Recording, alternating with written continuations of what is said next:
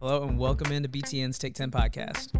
This is Alex here of BTN, and we're back with another episode of the Take 10 podcast from home as we continue to deal with the fallout from COVID-19 pandemic and hopefully provide some content that's a nice distraction during the craziness outside. And it's weird because for me, I've actually found myself falling behind in all podcasts and audio content I listen to just with no commute to take each and every day to and from work. That's when I knock out most of my listening to podcasts, and now things are just stacking up, and I have to pretty much use the weekend to catch up on all my normal podcast listening that I do during the week. So hopefully that's not the case with Take 10 podcast, and you get a chance to tune in because we're actually turning out more content than usual. We've got a couple episodes that are going to come out back to back here, including this one. And this episode's a fun one. It's a interview with a very prominent basketball coach and pretty big name in the world of college basketball, Tim Miles. You know him as the former coach of Nebraska basketball, current Big Ten Network and Fox Sports 1 TV analyst. And Tim made a name for himself by being a very good conversationalist and interviewee, and also a pretty good head coach during his time at Nebraska as well. So have a fun 35 minute conversation with Tim coming right up. He's got a lot of good stories, a lot of great insight, and it's the Tim Miles that we know and love from TV and from the sidelines. So he's great. And then we actually do something a little bit different with our second interview, and I'll get into it more when I introduce him following Tim Miles' interview. But it's an interview with one of our senior staffers at BTN. His name is Bill Friedman, and he explains some of the production decisions and strategies that are taking place now during the unique time for our company and for the world in general, the sports world. And he describes how his department is affected, and he, as the creator and senior coordinating producer of one of the prominent shows on the network, BTN Journey, he describes how that show has adapted and is doing some unique and cool things on air during the pandemic. So talk to Bill after Tim, but we'll get to Tim right now. It's the Take 10 podcast discussion with former Nebraska head coach, current TV analyst Tim Miles, and here it is. I'm very pleased to be joined by former Nebraska head coach, current BTN Fox basketball analyst Tim Miles. Tim, first of all, how are you holding up? I see you flashing the Cardinals shirt at me, so you're already antagonizing me here after a great start. I'm doing great. Thanks for having me on, Alex. It's good to see you guys. It's just a couple weeks ago we were all together in BTN studio doing our deal, and we thought it was crazy that we weren't getting to go to Indianapolis to watch the Big Ten tournament, and now look. Yeah, it's crazy how it's all kind of blown up. Like you said, in the last 2 to 3 weeks here. Out of curiosity, for those who are just listening and they can't see us right now, we're doing a Zoom video call. So that's how I saw your Cardinals shirt. Where do you live? Are you guys in St. Louis Cardinals country? I feel like you're out kind of west of here, right? We are in I grew up in South Dakota. We're still in Lincoln, Nebraska. My daughter's still at the college. My son is a freshman, going to be a sophomore in high school.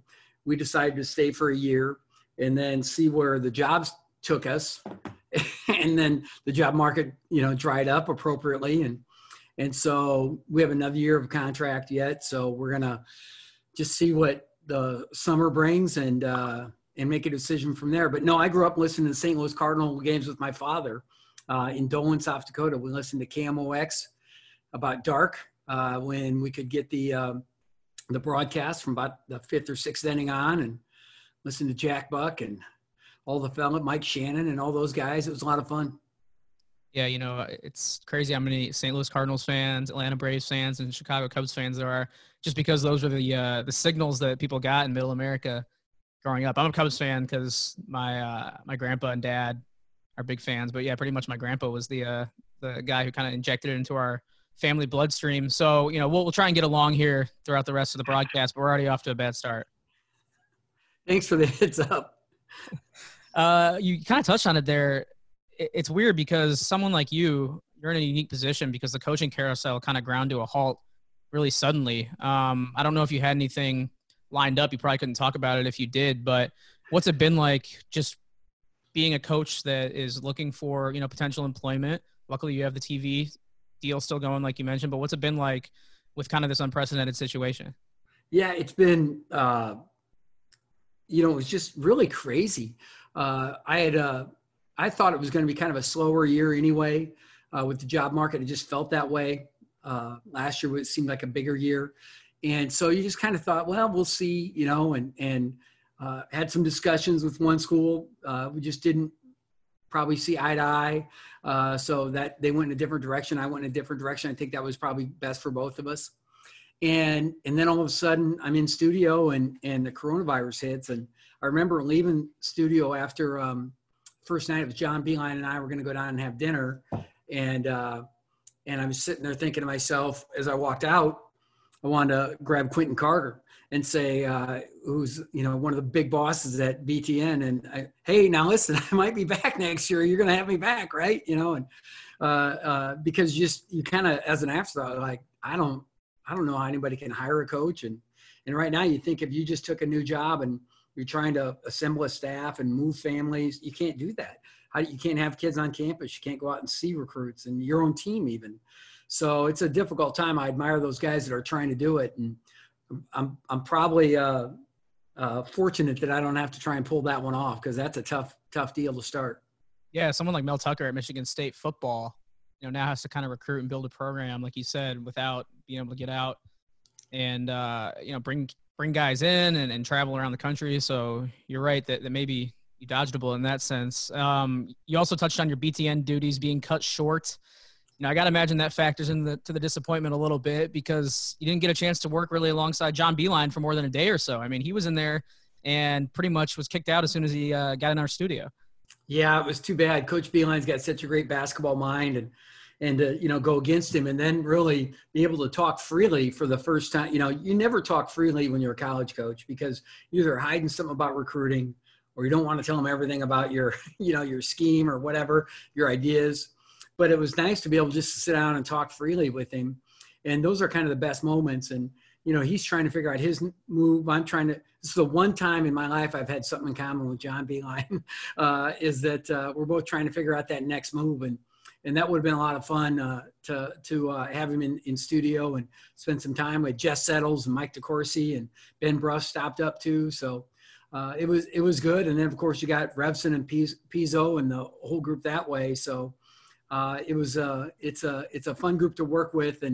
But boy, what a good tournament it was you looked at that second round and it looked like two sets of semifinals, not even quarterfinals. It looked like a great basketball on the way. So it's too bad it didn't happen, but it was for the right reasons. Right. Yeah. Huge bummer on that front. It was probably your first full year being part of the media, wasn't it? Wasn't this kind of your first dive into the whole other side of the pool here? Yep. My first time without a basketball team since I was a little kid, think of that. 24 years as a head coach, and right out of college, I got into coaching, graduate assistant, stuff like that. Even when I was in high school and college, I coached Little League, baseball, Little League softball, so you always had a team. And I think that was the hardest part, is not having that so-called team. And what I mean by that is that, when you do games, you travel alone and you work with a play-by-play guy.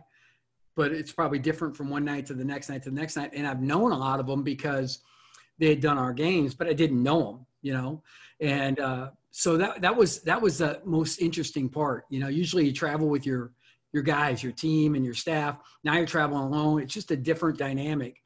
But I learned a lot. It was great to be kind of away and just learn more about, what's important to me, building a program, what I can tweak with offense and defense. And right now I'm putting together a video playbook. For the first time, I'm organizing all this stuff I've been hoping to organize for 15 years. And so now I get to do it. What would you say is easier, calling from the studio, or like doing a studio show, or calling games as a broadcaster or color commentator? I think the technical part about being at the game and in the game is harder for me. I'm an easy conversationalist. I don't mind just talking and chatting it up and casually doing that way. And I kind of thought maybe that's the way it was going to be with play-by-play and broadcasting. So the analyst feature, the color feature of a game. So you're sitting there watching. I think the last game I did was Iowa, Minnesota. And there's a lot of delivery, how your voice sounds. I've got this raspy voice from being a coach and being up late at night and yelling and this, that, and the other thing. And it's just been that way for years. And I don't have a strong voice unless I'm pissed off, unless I'm really going after somebody. So it's different, when I'm trying to, I learn as I go, like these guys are actors. I mean, these play-by-play guys, they're sharp and they're delivering a line and they're, building suspense and they're doing all these things. And like, for instance, when play was over and we'd go to timeouts, I had no clue how to take us to break. So they'd say in your ear, you have a producer in your ear and he'd say, okay, coach, replays. And you're just, and then they start counting 12, 10, and I'm like, and there you see Oturu, and we got a good one coming tonight, blah, blah, blah. I was just like, sometimes I'd be talking, all of a sudden, zip, it'd be that you just be off the air. And so, there's a lot of little technical things that I think were harder than I expected, doing the games, seeing the game. And that was the other part. Like, I would want to, I'd be talking to a producer like, hey, we need that highlight because they're going to run something else later. I know, and that's going to shoot into this. And then you'd never get it because they had to do an ad for a Jeep Grand Cherokee. So you'd want to do all this basketball schematic stuff. And that doesn't happen that much, And so that was hard for me too, because what I wanted to do is not what I ended up doing. But what was great is sitting at half court in the front row of these great league games in the Big Ten and the Big East, and being able to call games and see, Miles Powell, first team All-American, Luka Garza, first team All-American, Daniel Oturu is a great player, Marcus Howard, just all these dudes, and all these great teams. To have a front row seat for those is pretty fun. Yeah, I'm glad you mentioned kind of all the intricacies that goes into a broadcast. I don't have a TV background. I still don't really work much in that world. And it's crazy to me kind of seeing behind the curtain a little bit how much goes into just one game that we kind of take for granted on TV. So cool for you to be on the other side. And also, cool for you to stay around basketball because you touched on how you've never really been away from the sport from, childhood on up. So I was looking through your career and I want to touch on your path to Nebraska and beyond a little bit. And just looking at your stops, I mean, you've coached at some like remote places on the map. I mean, going through it here, Northern State, Mayville State, I guess Northern State's where you played, Mayville State, Southwest Minnesota State, and you get a little more metropolitan by the time you get to North Dakota State, Fargo, and then, yeah. You get to Fort Collins and Colorado State. And eventually, by the time you get to Lincoln, it's like Manhattan. So I'm wondering, during your stops and kind of through your career path, what were some of the small town like quirks you enjoyed growing up coaching in some of those spots? Like, was your mailman also the sheriff at one point growing up, or how was that dynamic? Yeah, well, I grew up in Dolan, South Dakota. There were 13 kids in my graduating class. There weren't 300 people in the town. In fact, when you came into Dolan, there's a United States Highway, Highway 212, and then there's a state highway, Highway 37, that kind of intersects with it. And when you come in from the east, it says population 306 people. When you come in from the west, the sign says population 297. So there's 9 missing people. So that's Dolan right there. Like, some drunk driver hits the sign. They order a new one from the prison or whatever the guy's making up. The census has changed. Forget about it. We're fine. So that's, there was no cop, in my town, which is probably best for me. Got me through not being in juvenile detention. But, I just grew up with a lot of freedom. And as I started, I knew I wanted to coach at a young age. And when I became a head coach at the age of 28 in Mayville, there was not even 2,000 people in Mayville, Portland, not 600 students at the college.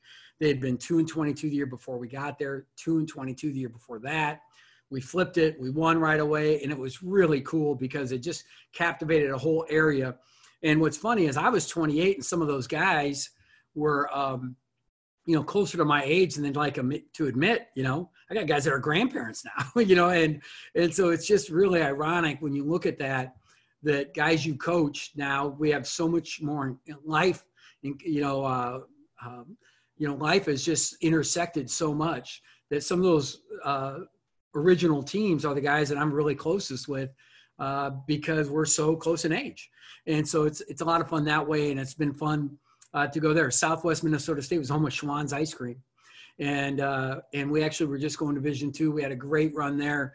But both Marshall, Minnesota, Aberdeen, South Dakota, Mayville, are not like you have to want to get there. Like you just don't drive by those places by accident. So recruiting was always a bit of a challenge, but we were able to put together really strong teams. And then in Fargo, when we got to North Dakota State, of course, I got there and it was a good Division II job. And within 7 months, we declared our intent to go Division I. And everybody at that time had been getting fired through the transition. So I was just like a dead man walking, but we figured it out, put together a great team that was able to beat ranked teams, beat Marquette and Wisconsin consecutive seasons, and actually lost at Colorado State 82-80.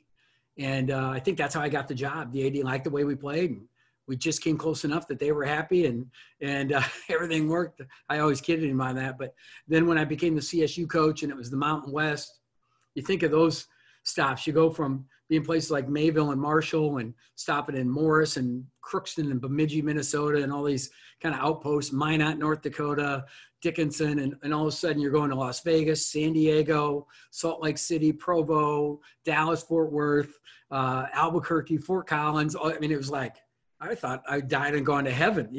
All these places would be like the best family trip we'd ever had growing up. So it was a lot of fun. It was a tough league, but I learned a lot. Steve Fisher, Lonnie Kruger were great to me back then. Steve Alford was in the league at New Mexico.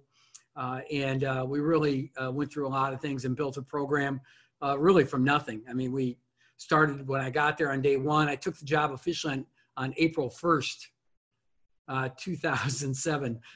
Word to the wise, never take a job on April 1st. Right, I was going to say. It's also okay for 1 day of pay. Just take it on the second. Fun fact that I'll throw in there since you mentioned his name. Steve Fisher was actually my dad's high school basketball coach and driver's ed teacher.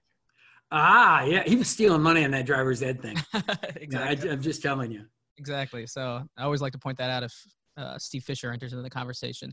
I'll tell him that. You partially answered one of my follow-up questions there was, how did you recruit kids to places like that? And what were those visits like when you were kind of showing them around campus and around town?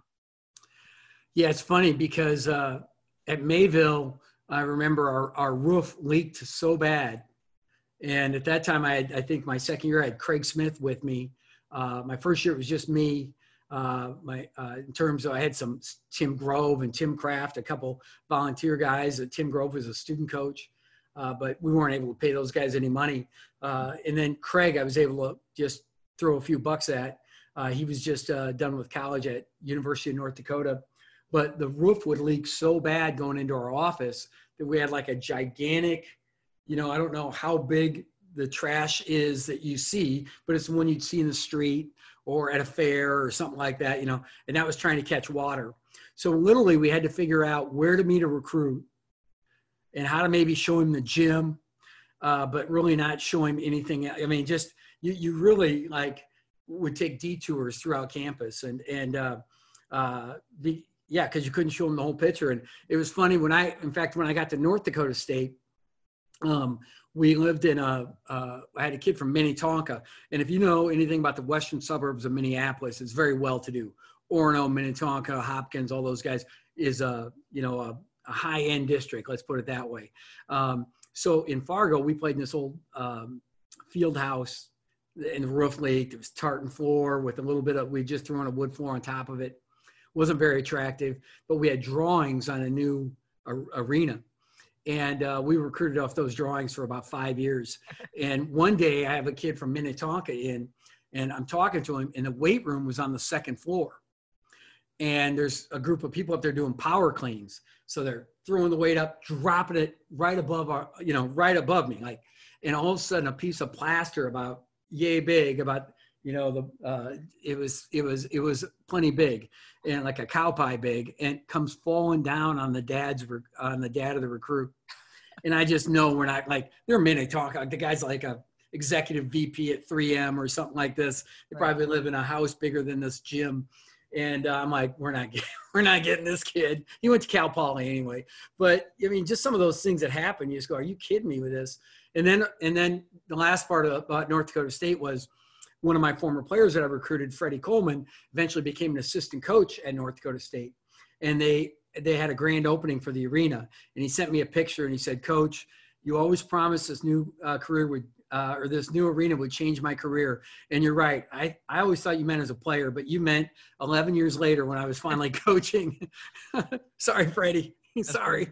I mean, that's not as bad as far as the recruit story goes. It's not as bad as that one parent. I think he got his finger like chopped off on a football visit because he got his hand caught in the foldable chair on one of those chairs, and they had to put it on ice. And I don't think that player ever went to the school. Not only that, I think the dad is suing whatever school that was right now. So, you don't have the worst parent. I think that was a Big Ten school, wasn't it? I thought it was SEC, but I'm not sure.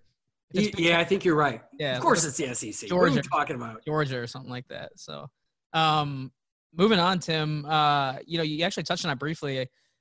When you beat Wisconsin in the Kohl Center in 2006, when you were at North Dakota State, they never lost at Kohl Center back then. They still rarely do. I think they only lost one game this year. One, how'd you pull that off? And two, how high was that win on your resume, when you're circling back a few years later, interviewing for a Big Ten job, pointing that out, you can get it done at Kohl Center. A couple of things about that game that stand out to me. Because Bo Ryan was the coach and had only lost 3 home games to non-conference teams in like 9 years or whatever it had been. It was ridiculous. And then the next year when we beat Marquette, it was Tom Crean, of course. We were both in the league at the same time when I got here. Now we're all out of the league, I guess, now that I think about it. But so we go in, it's 11 a.m. game on a Saturday morning. And so we go in and we're up 16 at halftime. And we started 4 freshmen. And we're good, though. I mean, we had a really good team. I mean, we lost to Bobby Knight at Texas Tech by 3, lose by 2 at home to Bob Huggins in Kansas State, by 2 at Colorado State. I mean, we were pretty good. I think 6 of our 8 losses were by a basket. We were 20-8 that second year. But this year was the year prior. And so we're up 16. And I remember coming out at halftime, it takes about 40, 45 minutes to play a half of basketball. So as we came out, halftime's 15 minutes, it's winding down. It's literally 11:59 a.m. And I'm thinking to myself, I got up and I had a workout, had breakfast and a pot of coffee. We're up 16. I mean, it's been a hell of a morning. At a minimum, nobody can take this morning away from me. I remember just looking up at the clock and thinking this has been a great morning. I mean, and then we held on. And so we win the game. Next year we beat Marquette. So my first Big Ten meeting, I walk in and it's alphabetical order. I'm sitting right by Tubby Smith and Bo Ryan walks in and he chats it up. No big deal. Crean's right there. And he goes, Coach Crean, you want some coffee? And Crean says, yeah, I'll have some coffee. And he said, and Bo says, Timmy, go get me and Crean a cup of coffee. You wouldn't be in this room if it wasn't for us. And I'm like, yes, sir. Yeah, I'm on my way. So I went and got him. I don't even know if Crean drinks coffee, but I mean, it was the whole idea, I think, to make me serve him. But I was glad. I was more than happy to do it. That is awesome. That's awesome. I want to get into your Nebraska days a little bit before we wrap up, and we'll go over some of your more specific moments for the Twitter sphere and for social media videos after we're done here. So definitely check those out if you're following Big Ten Network on Twitter. But for the podcast, I want you to, if you could, just off the top of your head, go over some of your favorite memories from your time in Lincoln, something that stands out as far as, a memorable team or player you had or a run or just a story like you just told us about Bo Ryan, because I know you have so many stories that go way back. And just, when you reflect on your time in Lincoln, what kind of jumps off the top of your head? Well, as you're, when you look back, there's always games and events and different things like that. You still love it when you have a young camper that's in your basketball camps that goes on to a college career or whatever it might be, or to see them having success. That's always really cool. So some of those kids, stand out to me, so to speak. and some of the moments, and of course the recruits and the people you come across, staff and all of those things, and the coaches you come across. And I think if you look at basketball wise, one of the funnier things was one was we won consecutive. So my first year we lost. No. We didn't play. So my next 2 years we won at Breslin Arena. So now we missed, then we skipped another year. So it was 15 and 16 we won. We didn't go 17. So I think it might have been 18 was the next time we were going to Breslin Arena. And I said to Tom Izzo, I said before the game, because he would always sit out and watch warmups, and I never would. He goes, "Who the hell do you think you are, Bobby Knight? Get your ass out here." So I went out and sat with him. And we talk, and so I said, "Coach, I got to tell you this. I think I'm 2-0 in Breslin Arena." I said, I win this one, I think I go right to the top of the all-time winningest coaches at Breslin Arena. You can imagine what the reaction that solicited from Coach. Shut up, blah blah, And he knows I was teasing, of course. But then they, had Miles Bridges and Teron Jackson, and so they beat us by about 30 and didn't blink, and then they beat us the next 2 times too. So I should have kept my mouth shut, but I just couldn't resist. You only have one of those opportunities. I do remember there always being shots of you and Coach Izzo sitting on the bench usually before those games. Yeah. I know there was a story behind that he had beckoned you or summoned you over. Yeah, he'd summoned me. So, and then I think when you come to Lincoln, I just some of those things. About opening Pinnacle Bank Arena, closing Devaney Center. I think we won the last 2 games in the Devaney Center at home against Iowa, Minnesota. When the Devaney Center opened, they actually lost their first 2 games, which were against Iowa and Minnesota, which was ironic, that we closed because they were in different leagues back then.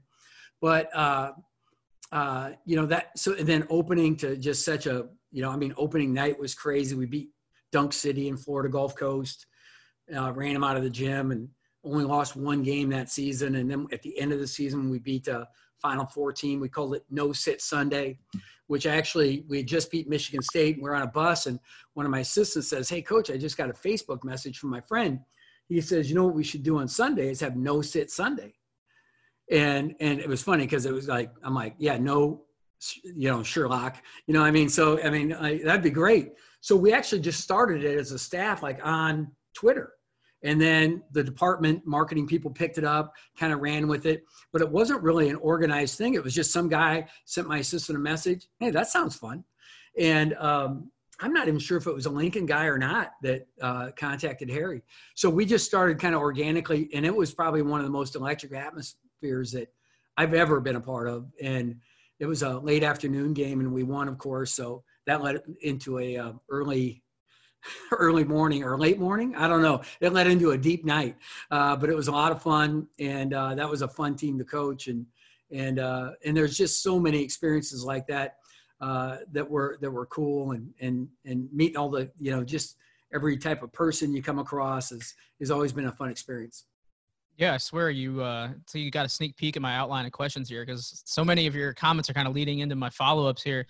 I was wondering if did you bury anything under the Pinnacle Bank Arena? And, is that kind of the house that Tim built? Because you go down to downtown, or I guess in that Haymarket district in Lincoln, and it's such a nice area. I'd imagine it's a pretty cool thing to kind of put on your legacy, because that arena is really sweet. And glad you brought that up, that it was, a special part of your time there.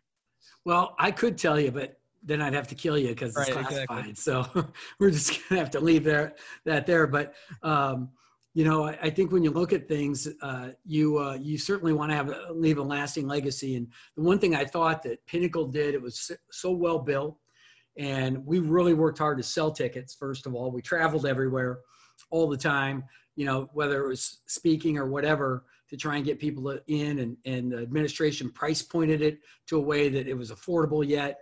And then the fans really showed up, even in the lean years. And that place is still going strong, I know, but it's it was pretty cool to walk in every night knowing that actually there's 12 to 15,000 people there actually, you know what I mean? And because you could sell all the tickets you want, or you can have somebody buy all the tickets you want, but that doesn't, and we were, our actual crowds were just ridiculous. And that's something I think that I'll forever be indebted for. I think when we beat Iowa at home, my last regular season home game, I was really upset. I mean, when I say upset, I don't mean mad. I mean, I was just upset. My temperament was, because I knew I was getting fired. I knew this was going to be probably my last time in Pinnacle Bank Arena. I had no idea what was going on. There's Sammy. Get up, Sammy. You get that doorbell. So, so that was really hard. I remember being in tears walking off the floor, and then of course we got to come back and play Butler, and we beat Butler, and I was just so much more relaxed that night and was just enjoying it. It was such a fun way to go out that way too. So those two moments also really stay with me, being part of Pinnacle Bank Arena. Yeah, you did it again. You kind of preempted one of my questions, because I know you'd mentioned it on our air, and maybe this is a story or like a legend that is well known among Nebraska fans. And I just I'm not as plugged in, but I was curious how soon you knew you were going to be let go before the end of the season at Nebraska, and when you found out, that changed your approach at all? Obviously, it changed your temperament, like you just mentioned. But when did you find out, and how did you approach the rest of the season once you kind of knew? Well, I wasn't notified until after the season, until 2.5 days at the conclusion of the season. But, it's really kind of what a guy doesn't say as opposed to what he does say. So you could read the tea leaves. That's how I knew. When I say I knew, it was my gut that knew. But nobody ever gave me a reason to cling to any other thought process, administratively. So, we probably knew we were on the hook if things didn't go extremely well, when we only got a 1-year extension the year before. And then we had the, best regular season of all time at Nebraska, and they only gave us a 1-year extension when we had 3 laying out there that were possible. So I wasn't expecting 3, but I was hoping to get 2. And when they only went with 1, it was just kind of like okay, yeah, I get it. So then when Copeland got hurt and things started going, we had a rough patch. We had, 3 season-ending injuries. And then at the end, we were down to 6 scholarship guys, but the coaching those guys were a blast. I mean, we had, I think one of the funniest parts were we had James Palmer, Glenn Watson, and Isaiah Roby, who are, pros right now. 2 of them may play in the NBA. I said, okay. I said, the big 3 need to get me 60, 65 points each game. I said, now you other 3 need to get me 8. And Tanner Borkhardt, who is a former walk-on, says, well, Coach, I know the big 3 is the team that the guys are going to get you 8. Because if you don't get those 8, you're not winning. And I'm like, you're right. You're right. And it was just one of those 5th-year senior kids that, is, great. And Tanner's a guy that lost, 45 pounds, changes his whole body composition, really, became this whole different personality in terms of more outgoing and more committed to confidence and those sorts of things. So it was Johnny Trueblood, Thorbjarnarson, and Tanner Borkhardt were the big 3. And then those other schmucks had to get us 65. And really, it was kind of a liberating way to play. Just like, hey, you guys know when to get out of their way. You guys just keep facilitating and moving the way you need to. And really, we lost at TCU because Roby played 11 minutes and actually got tossed for a flagrant foul or something like that. And we lost to Wisconsin in a really good game. We were down 2 with the ball with 1:50 to go. And so they bank in a 3, Reavers does, with a couple minutes left. And Johnny Trueblood gambles and then gets switched on Trice, who hits a 3, which is a matchup we didn't want, but it happens. And so, just a couple plays here or there, we might have been in the semifinals playing Michigan State, which would have been really great for that team. Yeah, you guys had a heck of a run too in that Big Ten tournament. I want to follow up with one more question before we move on to our little video segment we're going to do. And that's kind of the post-Nebraska situation that you're in. You talked about the coaching search at the beginning of the interview, but I feel like your personality and just your easygoing nature has done you a lot of favors, I'm sure, over your career. But like even now, like you said, you're living in Lincoln. I doubt at the grocery store anyone's throwing tomatoes at you or anything like that. And, that's the good job that you did there during your tenure aside. And then it carried over to being kind of a natural fit on the TV side of things during this past year. So have you always kind of just been this like open, cheery guy? Is there any element of strategy to it? Or is this just, you know, kind of your natural self and you just kind of let it fly? Yeah, I think that's a scary part, that it's my natural self. I just don't curse as much on live TV. So, you know, I think who you see is who you get. I probably mellowed a little bit as a coach. I used to be a lot more difficult to play for. I think I still coach them hard. Probably not Tom Izzo hard, but pretty hard. And that's not always found that favorable this day, but competing well and playing basketball a certain way is something that I'm very demanding of. But then once I walk off the floor, I'm way more casual and you see that more of that natural personality kind of pan out. Now, some parts of the coaching job, you can, you know, for media, you might, you know, like, you know, there might be bits you do, you know, you might say, all right, you know, these guys are on my case, you know, and it feels like I'm in this movie. So I'm going to do this press conference and I'm going to throw out like 3 things and see if anybody figures it out. You know, I mean, just, so there might be some actor in there somewhere, but truly, you know, when it comes to being on podcasts, we have our own Miles More Madness on The Athletic with CJ Moore. We're doing TV. I think it's an easy transition, and probably because I was the youngest of 5 growing up, so I was an attention seeker. So I had to find my own way to get attention in that big family, and so that's made it easier to be under the spotlight, so to speak. Awesome. Well, Tim, that'll conclude the podcast portion of of our interview here. Appreciate you taking a ton of time with me, sharing some awesome stories, and, you know, hopefully, selfishly, I hope you stick with us for another year. So sorry on the basketball side of things, but we like you on the media side too much. Thank you very much, Alex.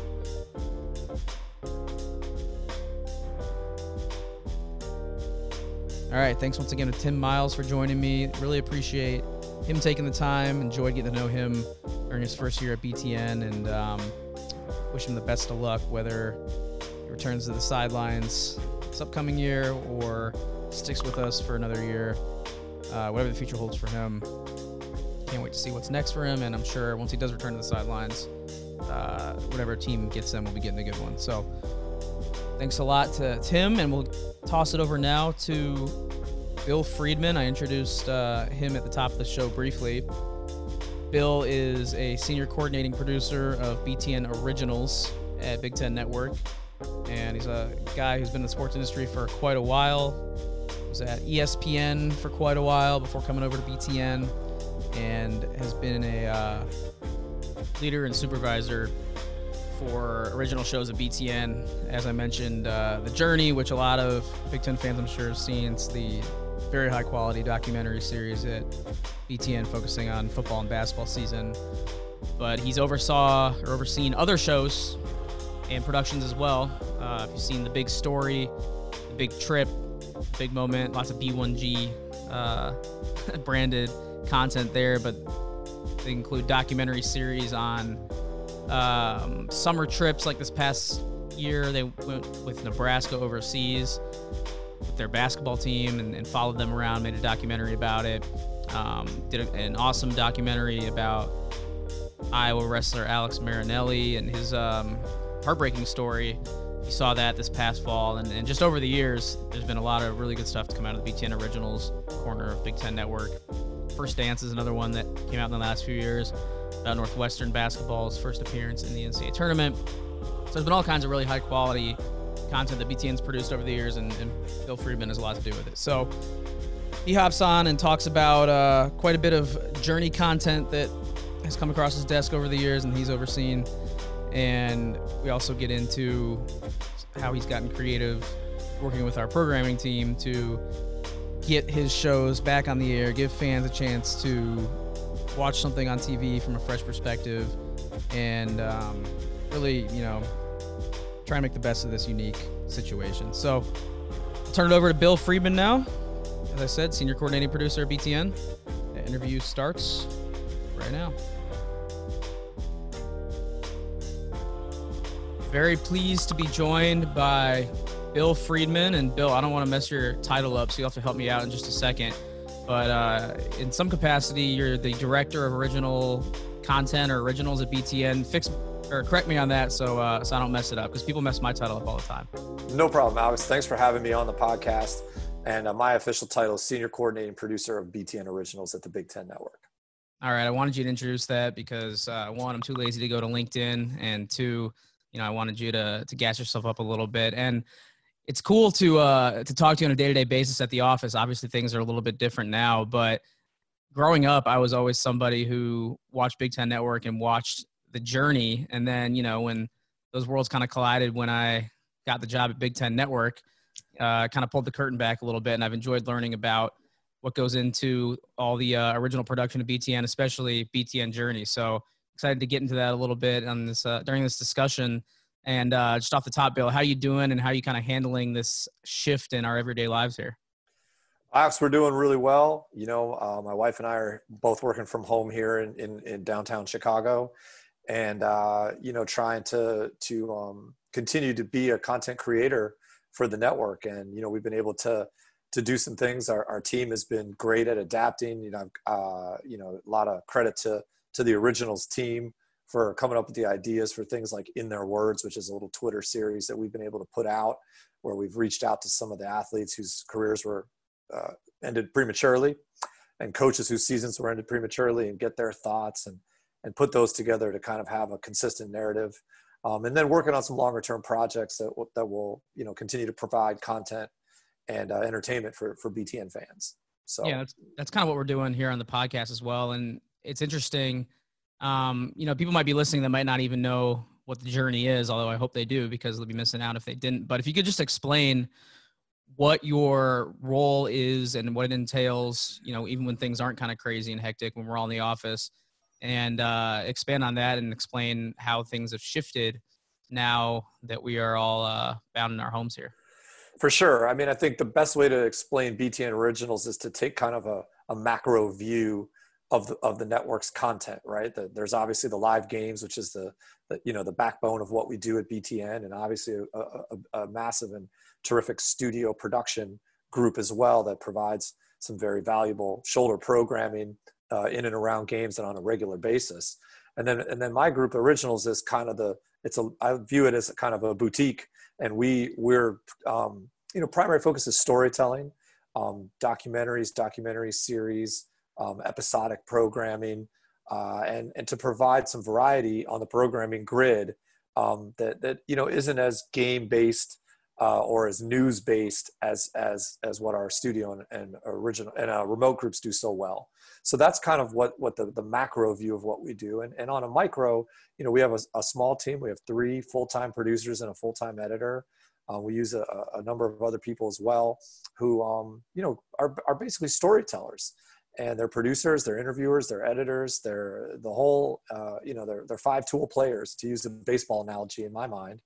And, we brainstorm good ideas to come up with ideas for shows like The Journey, The Big Story, which is a brand that we launched last year, and other individual projects as we move through the year. Yeah, and we were talking off the air a little bit about this, and obviously these issues and complaints pale in comparison to the real world effects of what's going on with coronavirus and the implications there. But I know you and I were just kind of not bummed out necessarily, but disappointed, because it's tough to be out of the office and not have some people to talk sports with every day, and that human interaction that we get, especially with people that are as passionate about sports as we are. And also, I think we're similar in the fact that we both love to travel and get to sporting events and be on site and kind of soak in the atmospheres that college athletics provides. So have you been able to adjust to that and kind of keep the fill of sports content coming into your day-to-day life?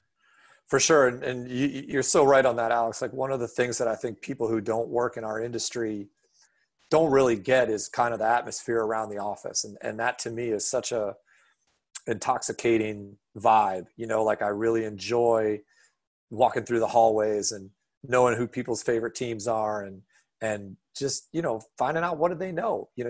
Nobody follows the favorite teams better than the passionate fan. And, I'd like to think if people wanted to know something about the Cubs, they might come ask me a question. I'd probably know it a little bit better, and so on with other people who are fans of other teams. And I love that. And I learn from that. And it really, energizes me. So that's been an adjustment. I mean, obviously there's texting and phone calls and Zoom meetings and the like. And I've had many of those. And you brought up another thing of just we're homebound. And, I've been in the business 24 years, been blessed to be in the business 24 years. And I've traveled a lot of places. And I was thinking to myself the other day, this is probably going to be the longest I've ever gone in my life without being on an airplane, or at a hotel. I mean, that's what it is. But, in the grand scheme of things, those are inconsequential, inconveniences right now. And, really just trying, my wife and I are just trying to do our part and to be, to follow the guidance that the CDC gives and be, very smart about our day-to-day activities. And I feel we're doing that. Yeah, you mentioned the office dynamic. I think we do take, or at least I try not to take for granted that it's not like a normal office where sports are the distraction from day-to-day life, the old cliche of the water cooler. Like, we live it every day, but it's still fun. It doesn't get old, like you said, to talk about sports with your colleagues, especially if you're kind of breaking it outside the Big Ten world and talking professional sports or whatever the story of the day might be. If it's the Cubs, I know we've talked plenty about the Cubs since I started at BTN.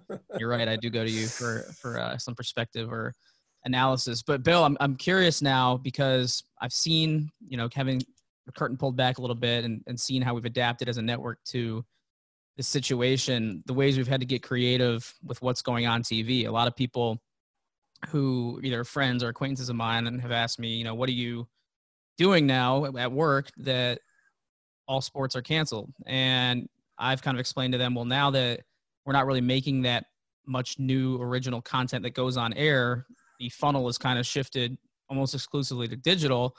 And a lot of the stuff that we're putting out on social media is pretty much what we were making at the network as a whole. However, we've gotten creative with our programming, whether that's airing old games or showing NCAA tournament clips, or whether it comes to your side of the company and gets you guys involved in the BTN Originals arena. So can you explain how you guys have strategized and what you guys are getting on air? I know you guys have a special series coming up here, I believe this weekend. So if you get into that and explain what people can tune to, especially in the very immediate future here. For sure. I mean, I think for us, I try to look at it as a two-pronged path, right? There's the short term. What can we put out on a regular, pretty much day-to-day basis that adds some original storytelling to the network's digital offerings, right? So that's what I referenced earlier with the In Their Words series. We did a fun compilation video with fan submissions. We set that to the Journey music. That was a nice little thing. I think you'll see other little stunts like that come and go when we have a good idea. Let's try to execute it. And then there's long-term planning, right? Which is one of the things that we can provide is taking and producing more classic games for our BTN audience. Is we have a massive library of old games, and we've obviously cut down many of them that already air on our network, but there's several dozen great games, hundreds, I would say, great games that we just haven't had the chance or the ability to cut down. So our team is probably going to dig into that quite a bit here in the coming weeks. And then the third thing is, how can we be creative with programming some of the things we've already done? And that's what's coming up this weekend and what I'm really excited about. I work with Tommy Teal on our programming side, big Purdue fan. He's a White Sox fan to my Cubs fan foil. So we have some good discussions in the office, and he and I just kind of brainstormed, like, we've done a lot of storytelling about all these great Big Ten athletes while they were on campus. And so many of them have gone on to distinguished careers in the NBA and the NFL, because we're, primarily focused on football and basketball here at BTN from a storytelling standpoint. And so we thought, boy, wouldn't it be cool if we could pair games that these college players had good performances in, memorable performances, with some of that Journey episodes when we profiled, maybe went back to their hometown or talked to their coaches or families, and paired those together in kind of programming blocks, if you will. And so we were able to create a full day of basketball and a full day of football, and it's coming up this weekend, and just really excited. A lot of great names. I'll kind of run through a few of them for you here. Alex, we got on the basketball side, Mo Wagner, Denzel Valentine, Myers Leonard, Etwan Moore, D'Angelo Russell, Frank Kaminsky, Draymond Green, Victor Oladipo, Miles Bridges, Caleb Swanigan, Romeo Langford. It's a pretty good roster. There are a couple others we thought about, but maybe we'll do another one of these days as the time rolls on. And then for football, Shalik Calhoun, David Blau, Justin Jackson, Paris Campbell, Jabril Peppers, Dwayne Haskins, Melvin Gordon, Le'Veon Bell, Saquon Barkley, Amir Abdullah, Desmond King, James White, and Chase Winovich among, is a pretty good roster to start from. And I'm really interested to hope that fans, bunker in for that and can enjoy, anywhere from 60 to maybe 60 minutes to 2-3 hours in a row of programming that feature these great Big Ten athletes. Yeah. So which days can people tune in or set their DVRs to check that out? Let me get that up for you because I want to make sure I give the exact right time. Yeah, no worries. And a lot of big names there, like you said, and it is kind of crazy sometimes to reflect on the last 10, 11, 12 years of the journey since BTN's inception and see, some guys that are on the biggest stages ever now in the NFL or NBA that have passed, kind of through that journey series. It's amazing. So to be clear, the basketball will begin at 6 a.m. bright and early on a Saturday, April 4th. And the football will begin at the same time the next day, 6 a.m. And it's literally 24 hours of programming each day. So it's wall-to-wall, marathon style.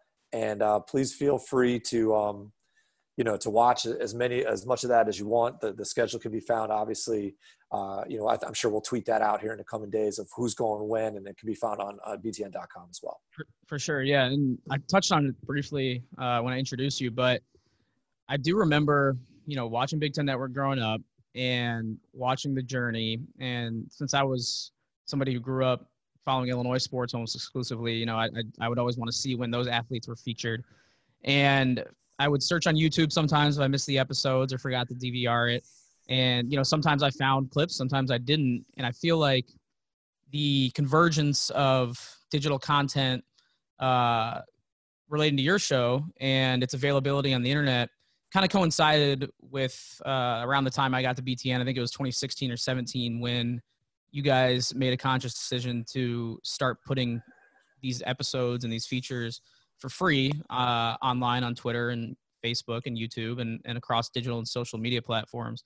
So how did that decision come about, and what are the benefits, do you think, of making all of these great stories, accessible beyond the TV screen?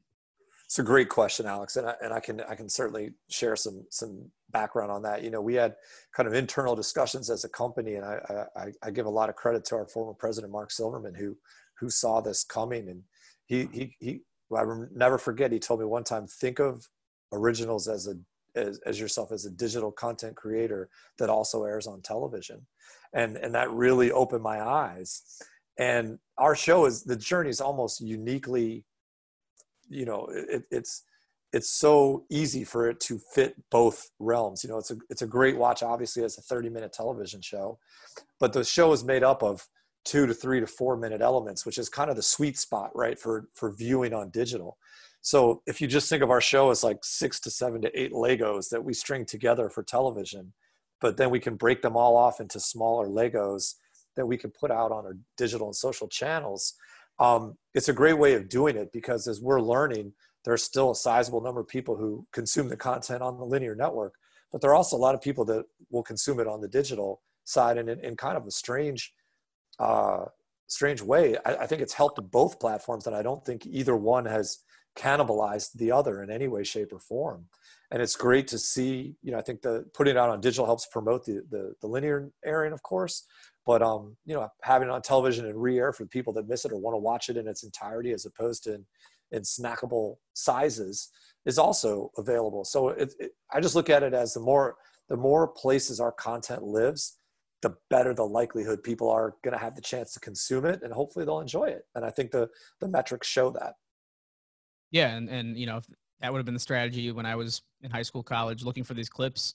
I would have definitely loved that. And even though I got, my fill of it a little bit to a degree, now you can, like we talked about, pretty much find every episode. You can find every episode on YouTube, and we usually align the release on social media with the weekly premieres of each episode. So it's been a lot of fun because we get a little screener now every week of the Journey content, and then we get to kind of decide how it goes out. So it's been a lot of fun. And one thing that stuck out to me this year was your episode on Northwestern basketball player Boo Buie. And, you know, I know you talked about this with one of our other colleagues on another little digital short that was sent out within the company, but I also noticed it when it came out at the time because I was kind of screening it and getting ready to distribute it on social media. And for me, it was the perfect encapsulation of what the show is and how it's kind of stayed consistent and true to its original form. Because what happened in the episode was Boo Buie was featured, and his brother, Taylor Battle, was the star for Penn State 8 or 9 years ago. And you had done a feature 10 years ago, and you did a feature on 9 years ago. You did a feature on Taylor at the time and did a feature on Boo this year. And you strung old footage together into the episode, and it kind of seemed like one seamless episode. Like the show has had the same look and feel across 10 plus years. And it was a testament to how you guys have remained consistent and were able to dig up old footage and string it back in with this current feature on Boo Buie. So if you kind of talk about that process, I don't know if that's what you guys were going for, but you certainly accomplished it. And I thought it was just a really cool kind of full circle moment for your show and I'm sure for that family as well. No doubt, Alex. And it was something too where I think we realized how long we've actually been doing this. You know, this was our 11th basketball season and 8th football season. You know, we're probably creeping up on the 200 episode mark right now between the two sports. But yeah, it was a real kind of unique moment for us where Taylor had been someone who was just a terrific kid, a terrific character for us in 2011. Penn State had a great run at the Big Ten tournament. Their coach at the time, Ed DeChellis, was a wonderful guy, is a wonderful guy, and gave us a ton of access, and we were able to really get to know Taylor and his family throughout that whole process. And when we had been at his senior day earlier that year, Kevin Shaw, who was our producer for that piece, had filmed some footage of his brother and his family, and lo and behold, 9 years later, here's his brother as a Big Ten player at Northwestern, and we thought, well, geez, when they go. We looked at the schedule. I'm scrambling to look at the schedule. Like, are they at Penn State this year? Are they at Penn State? And sure enough, they were. And we said, well, that's the week we got to do it. And, we'll see. Maybe, you got to think, well, Taylor will probably go to that game. We don't know. But we asked, and sure enough, he was. And his mother was going, who had been a character 9 years ago. And for us to dig up that footage, two things. I mean, one, I think it speaks to the attention to detail that our entire crew has. And that is, don't just film for what you're trying to get done that day. Film things that look interesting to you. Take those chances. Stay late. Stay after the game. Capture all this stuff. And then we're maniacal, and from top to bottom on our staff about saving stuff. And to me, your archive is one of the most valuable assets a network can have. And it gives you the opportunity to tell stories like this. And as we're finding out in this era with no games right now, that, you have assets to put on the air. So I think it's great that BTN has embraced the archiving process. And this was some of the fruits of that labor, was seeing Boo Buie as a 9-year-old when, and then 9 years later, you're seeing him on the same floor playing basketball. Pretty crazy. Yeah, it was cool. Are there any other episodes or interactions you had with coaches or players or families of coaches and players that have stuck out to you over the years? I can remember a handful, and you guys have been at the forefront covering some of the most iconic and special moments in Big Ten sports. So what are some that stick out to you when you reflect on what you guys have done so far? Well, it's a lot. I'm sitting here with my little grid that has I'll hold it up for you here, Alex. Got, every player that we've ever featured on the show, but a couple that do stick out. I mean, I'll give you an Illinois one. Obviously, when 2012, Myers Leonard, great big man. I think he was at Illinois for 2 years and then went pro, and currently I think is with the Miami Heat. Kid from small town in Illinois. His brother was in the military at the time, and we knew that his brother was overseas, and we had spoken to the Illinois Derek Burson, their SID, who's terrific. And I kind of told him, I was like, if the brother ever comes back, like, let us be, tell us, we'd love to capture that moment. And it was right before the Big Ten tournament, and Derek gives us a buzz, and he's like, this is going to happen. You can't tell anybody. And, we went down there and got an interview with the brother about an hour before he heads over to the arena, and we scurry over to the arena. Matt Engel was our producer on that shoot. And, we captured one of the, most powerful moments. We put on YouTube. It was 5-6 million views. A week later, the Today Show and Good Morning America and all those morning shows are calling us, asking us for the footage. I mean, it was a really eye-opening experience, very powerful moment, very real. And I think that's a word that I think our entire team really focuses on, is that we want to capture real moments. We want to be authentic. And this was one that was going to happen. And so we were there. Another good story just to share. This one wasn't anything in our episode, but I think it speaks to the quality of the athletes in the Big Ten. When Draymond Green was a senior at Michigan State, we were in Indianapolis covering the 2012 Big Ten tournament, which Michigan State and Draymond went on to win. And they played their first game, I think it was against Iowa, and they won by a comfortable margin. And at the end of the game, somebody noticed that Draymond scurried down the bench to talk to Tom Izzo, and he said something in his ear, and that was that. And I was in the post-game locker room, and we're getting an interview with Draymond Green. Everybody's piled on top of each other and holding up microphones. And one of the local reporters says to Draymond, "Hey, what did you tell Tom, Coach Izzo, at the end of the game?" And Draymond goes, "Oh, yeah. I knew there was a guy on our," and I forget the kid's name. He'd played in 9 games, and I knew he needed to play in 10 games to get a letter. And I thought to myself, wow, who thinks about that? And, none of us knew. We all knew Draymond Green was a great player. We didn't know he was going to be a multi-time NBA champion and an all-star and all those things that he's gone on to be.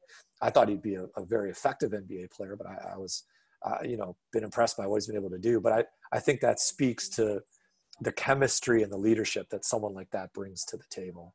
It just always sticks out to me as one of my favorite stories, that I was just like, how does that kid think about that in a moment and know that? And that's why I think you see the people on Draymond's team, they're very loyal to him because they know that he cares about them. Yeah, it's cool stuff. And Bill, before I let you go, if you'll allow me to make one suggestion to improve my consumption experience of your show, I'm gonna. Please. All right, I'm gonna let you have it here. You need more piano. Piano tune is what identifies and symbolizes the BTN Journey show for me. And I hear that tune not so much in football season, but early January, when Journey basketball is about to get started up, and I hear that tune either on the air or on social media. I know it's basketball season, and it's nostalgic for me. So I noticed sharing those clips this year all season long. Piano's kind of fading away a little bit, and you guys are not using it as much as I'd like. So if that's my one contribution to your show and your baby here, please take heed of that and get it into the 2020 football and 21 baskugbasketball seasons of the Journey. Duly noted, Alex. I think I will now begin calling you the Piano Man.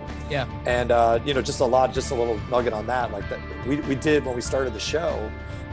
We had an original music. That's original music that was composed for the show by a fine composer named Alec Perro, who lives out in Los Angeles, does a lot of movies and scores. We've been in touch with him through a connection through one of our staff, one of the producers on the show. And so I'm sure he'll be happy to hear it. He works at a place called Gramascope Music now, but Alec is a terrific composer, and his music has been a big part of building the brand of the show. So he's kind of a guy that I don't think anybody knows. A lot of people at BTN don't know who he is, but for our hardcore fans, that's your guy, and he's terrific. And we will certainly try to add more piano when the story warrants it. I think I'll have the podcast producer dub the song over our conversation here at the very end, just so listeners can know what I'm talking about. I love it. It's as recognizable as the March Madness music at CBS. So glad you're taking that to heart. Bill, thanks so much for joining me. Stay healthy and sane. I know, we're both itching to get back outside and in the front row at sporting events here soon. But I appreciate you jumping on and filling us in on what's coming up in your neck of the woods and on BTN. Thanks, Alex. It's been great to be on. And anytime you want to just have a talk sports or what's going on while we're here, and please bring me back. I love talking sports. Anytime. Sounds good. We'll do. All right. Thanks once again to Bill for joining me. Anyone at BTN will tell you that Bill is always ready for a conversation, so I knew he was ready to, give me some good stuff on the podcast for the last 20 minutes or so. And if you've ever met him, you know that he is not shy and will talk and sometimes argue sports with you until you tap out. So appreciate Bill for jumping on. Really fun conversation with him, and he did pretty well considering he had to follow Tim Miles. So appreciate both Tim and Bill for contributing to the show today. Hope everyone out there is staying safe, staying healthy, staying sane, and staying indoors if your situation allows it. And hopefully this content is providing a welcome distraction from the chaos that's going on in the world. So need to give a special shout out to my producer as well, Julie Bronder, working from home, working hard as always, and stitching this together. Appreciate her. Thanks again to everyone for listening, and we'll talk to you very soon here on the Take 10 podcast.